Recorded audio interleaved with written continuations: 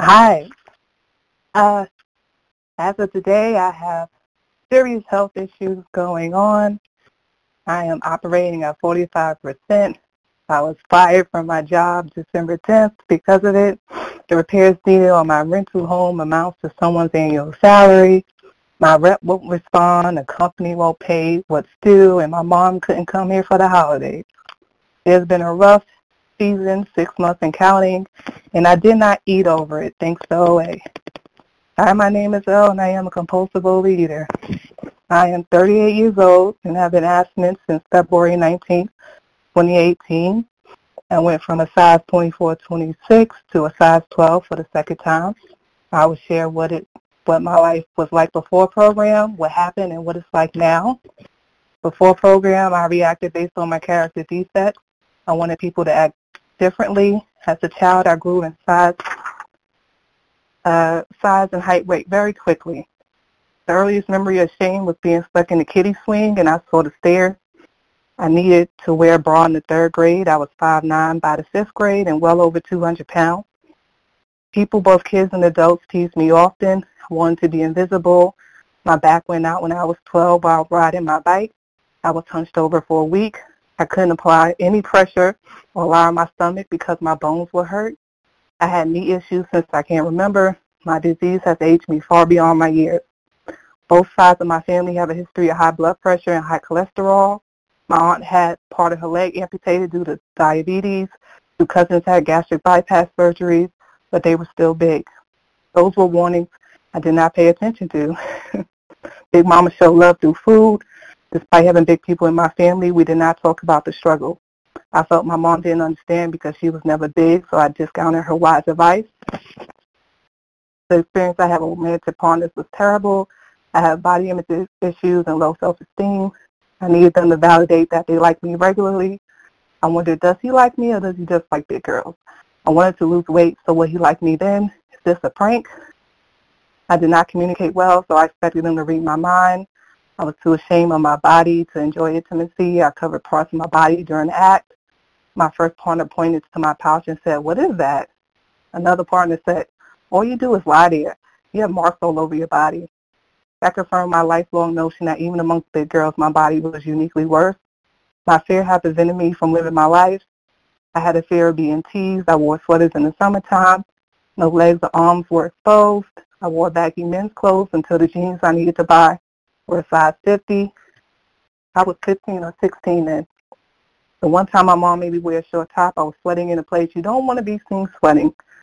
Two people noticed it and were hysterically laughing. I have worn very long tops since then.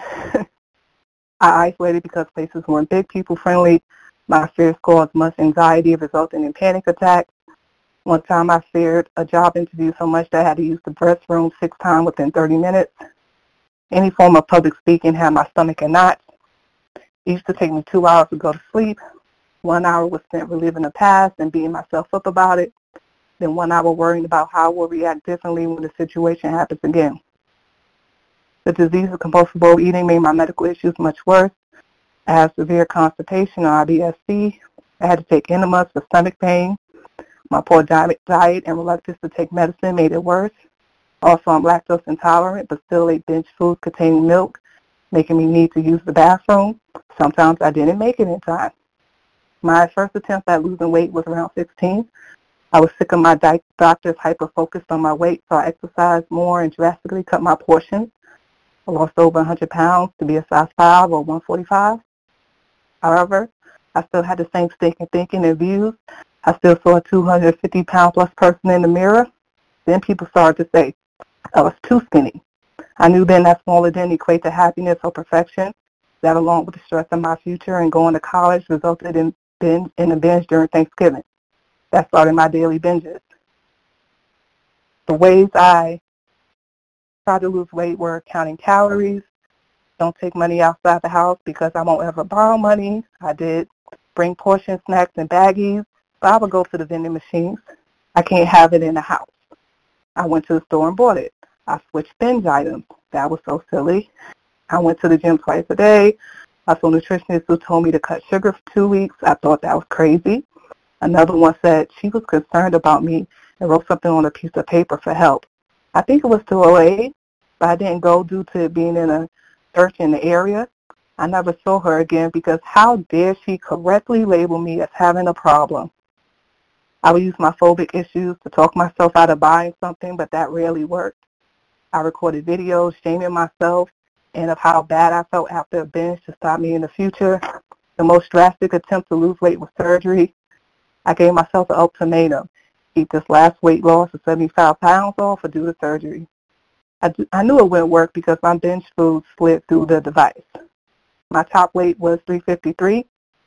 I had the weight loss device taken out 2 years later.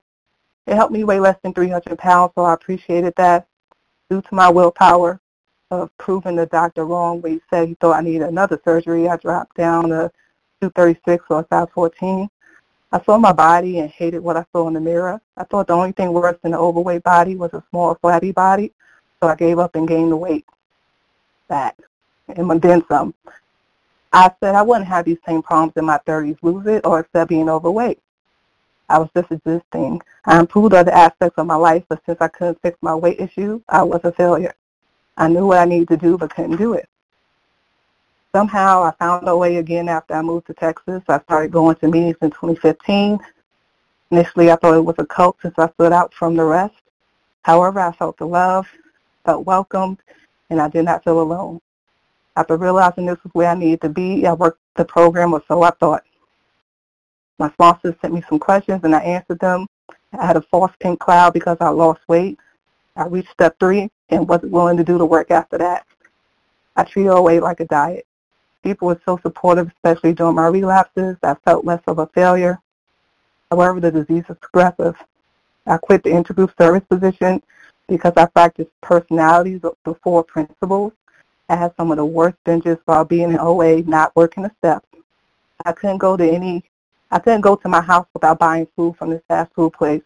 One food service said, "You are here again?" in front of others. I felt so low. When I picked up food out of the trash can, again, that threw out, I felt I understood why people committed suicide. From then on, I knew I never threw any binge item in the trash. Despite it all, I had so much hope when I was in the room. In 2016, I had the worst year of my life medically. I had a near-fatal illness. People called me, and that kept me in OA. After another surgery, thanks to surrendering, my quality of life was greatly improved. I was going back to meetings regularly and found a little partner. I was in a different state, which was more conducive to my personality. Working and making connections, I was seemingly doing well, but still wasn't happy. Why? I was selfish and wanted my partner to change to suit me. I thought I was getting fired every day at work because I wasn't productive and didn't receive criticism well. Mind you, I was promoted, but I still felt that way. I gained the weight that I lost in OA and then some. This is what happened. I reached bottom late 2017. As long as I didn't weigh 300 pounds again, I thought I was okay. I got up to 297. It was at this point that I was willing to work the program with my sponsor's guidance because I realized that my life is unmanageable and I'm powerless over food. How many times do I need this to be revealed to me? I didn't want to be insane anymore as in doing the same things yet expecting a different outcome. The people in the room said work the steps and only went to step 3. In February, for the second time, the sponsor found me. My food plan was 3 meals and 2 snacks. I abstained from recreational sugar. I had groceries delivered because I could not avoid that aisle in stores. I listened to podcasts as I drove past that binge fast food spot on the way home. Drastically cut my portions when I felt I wasn't working towards a healthy body weight. I was starving. Then I reminded myself, program is not about struggling. This is dieting. I increased my portions, but it was still much less than what I used to eat. I gradually reduced my portions from then on. I told my sponsor, my red, green, and yellow light foods, since it was my program, I told her I didn't want to focus on the food because that didn't work well with my prior sponsor. The solution is in the steps. My sponsor and I read the big book page by page and discussed what we each identified with up to the end of step 3. For step 3, she asked me to get on my knees and we said a 3rd step prayer together. I defined my higher power, my own understanding. I had an unhealthy relationship with God. Step 4 has allowed me to see the number of resentments I have been holding on to. I had 22 double-sided pages of people, places, and things. In April of 2018, I had the pleasure of attending my second OA convention in Dallas. It was amazing. It gave my program a turbo boost. I cried when I heard two 100-pounders at a healthy body weight share their story. For the first time, I didn't care who saw me crying. I was reminded of the phone meetings. I couldn't attend a face-to-face every day, but needed to hear the message. I was told the special focus meetings like 100-pounder meetings. I listened to many phone meetings daily. After a while, I started gradually doing service. I picked up that 300-pound phone and started making outreach calls daily. It was so helpful, even if they didn't answer. I prayed for people I resented every day to have what I want. I started clearing my side of the street with my behavior. Shout out to the way of measuring people who annoyed me so much. They said it was freeing. Since my eyes lied to me, I tried it for 2 items and I got their view. I started trying what worked for others instead of being dismissive.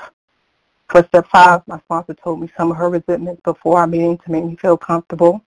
I told my sponsor my experiences and 30 years of secrets that I had not told anyone. Thanks to her, I was willing to share those again to dig deeper. The shame and fear of those secrets were removed. She didn't freak out or judge after that 6-hour marathon of talking. It took a few times of her saying my main defect to realize the pattern of selfishness. However, I still held on to resentment. It was not until I heard it in a different way, such as people-pleasing, lack of self-care, no boundaries, that I realized I was not a victim. I am sick, and so are other people. Then I was able to let them go. I felt my spiritual foundation was lacking. After 20 years of wanting to, it took away from me to surround myself with spiritual people who walk the walk and talk the talk outside the rooms as well. This is one of my takeaways from that See What Others Are Right in the On Awakening section of the Big Book. Steps 6 to 7 were quick. I said them as prayers. I was overzealous for step 8. I had to revise it. For step 9, 2 amends come to mind. My mom was my hardest and first amends. She made an offensive comment about my body, saying that I should get skin removal, surgery or something like that. I was mad, and that was the time because I had said a lot of mean things to her. It was the first time we ever said sorry to each other. Ever since then, I stopped trying to change her. As for my father, I hated him and did not claim him. Despite my sponsor telling me to wait, my higher power spoke to me through a meeting. I heard you make amends to people you don't talk to anymore. On Christmas 2018, I called him and apologized. The program helped me realize, in addition to being a terrible father, he is a good son and friend. I could focus on that. That conversation was the only time I recall him saying he loved me, and it definitely was the first time I said it to him. Clearing my side of the street resulted in people apologizing to me. My manager, who I hated gossip about and was part of the reason I left the job the first time, apologized to me. An ex popped up and apologized to me as well. For the body image issues, I did what worked for others. I have affirmations, do mirror work, take pictures and videos because I see that more clearly than looking in the mirror. I'm working on my style as well. No more clothes 3 or 4 sizes too big, but I'm not a fan of needing to wear the rock outfit either. I love the body, relationships, sexuality book. It is needed. Practice much more self-care, such as grooming, hair, and skincare.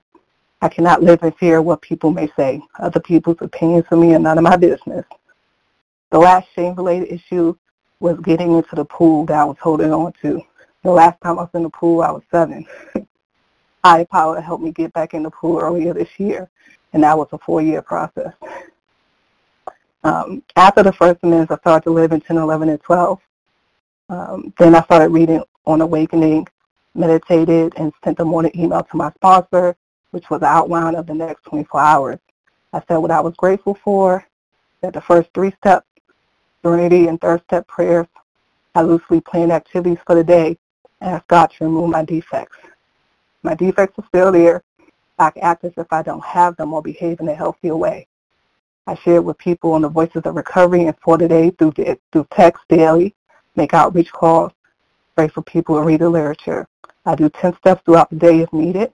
Initially, I wasn't doing them right. My sponsor said, people don't usually send 17 10 steps in a day. I had to be reminded of step 3 often. In the evenings, I do a nightly inventory. Sometimes I fall asleep before doing it, but I still do it when I can. In 2022, I sought outside help with food to alleviate the trial and error process. I was told I wasn't eating enough. I made the recommended adjustments and gained some weight. I shared it with a sponsor. My abstinence was questioned. I felt like crap. I realized, wow, how much weight keeps getting tied to my abstinence. I wasn't doing any unhealthy behaviors that brought me in the rooms. The mistake I made was not following my higher power intuition. I took my first sponsor to remind me that I was working towards a healthy body weight, so I didn't start over. I said if I were in denial, it would be clear. I'm glad it happened because it showed me that I was still willing to go to any length. I got a food scale, a regular scale, and unlearned some things. This experience helped me work on forming a healthier relationship with the scale. Still don't rock with food scales, but I tried it. Then I said, who will be grateful at this weight? Me at 353, me at 352, and so on until I got a clue. Currently, I'm at the smallest weight I've ever been in OA, down 90 pounds, and that is not due to my health issues, okay? This is another reason that this is another reminder that weight gain does not mean the loss of abstinence necessarily. It means an adjustment is needed. Gain weight being abstinent in the program, so what? So what? Weight knowing my program is linear. Back to what I mentioned in my intro, thanks to program, I know that I do not know what's best for me. This may be another perceivably awful situation initially, but a setup for amazing experiences to come, like compulsive overeating was for OA or spiritual program for living. I still feel the feelings because it has been painful, but I'm keeping a tally of lessons learned. Here are some. Program work on modified duty. Before I was reluctant to reduce my program meeting attendance, and I am in multiple programs. The health issues helped me drastically reduce gossiping, screen time, and multitasking. Also to have time to clean house from an organizational standpoint. Another set of to-dos has been around for ages. Program is the best and only discipline I've been able to maintain thanks to higher power. Higher power led me to work the OA steps again, using the workshop and step guide. So when I offered a sponsor, I could say both methods. I didn't want to do that for years. The fear of financial insecurity is reduced because God is my employer. Just under 2 weeks of being unemployed, I got a job offer, and that's a better job than the one I was fired from. I have been praying for the next move career-wise, and would not have found this opportunity if I weren't in this situation.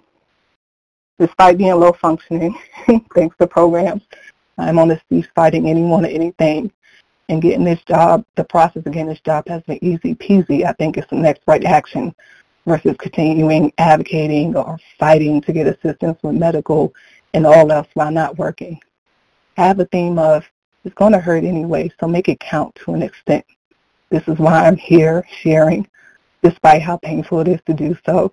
High power knows what I'm going through and still said to share my story. Service hits differently when it's higher power led and not out of people pleasing or caretaking. Other shares sure have helped me, especially on this meeting. Oh, and let me not forget to mention, as soon as I thought, let me get off these day and naps, I'm too sick. Higher power gave me that intuitive thought through a fellow to leave it, set boundaries and be honest. Higher power sent a nice partner my way who's willing to work around my health issues. So the lesson learned was my shoot my shot motto since working the steps in OA doesn't stop with health issues. It's simply modified. So more will be revealed, and I'm glad that I'm not into the food so I can experience it and act on it imperfectly one day at a time. Thanks, I pass. My name is Elle. I'm a compulsive overeater. Would you like to leave a number? Sure, after recording stopped.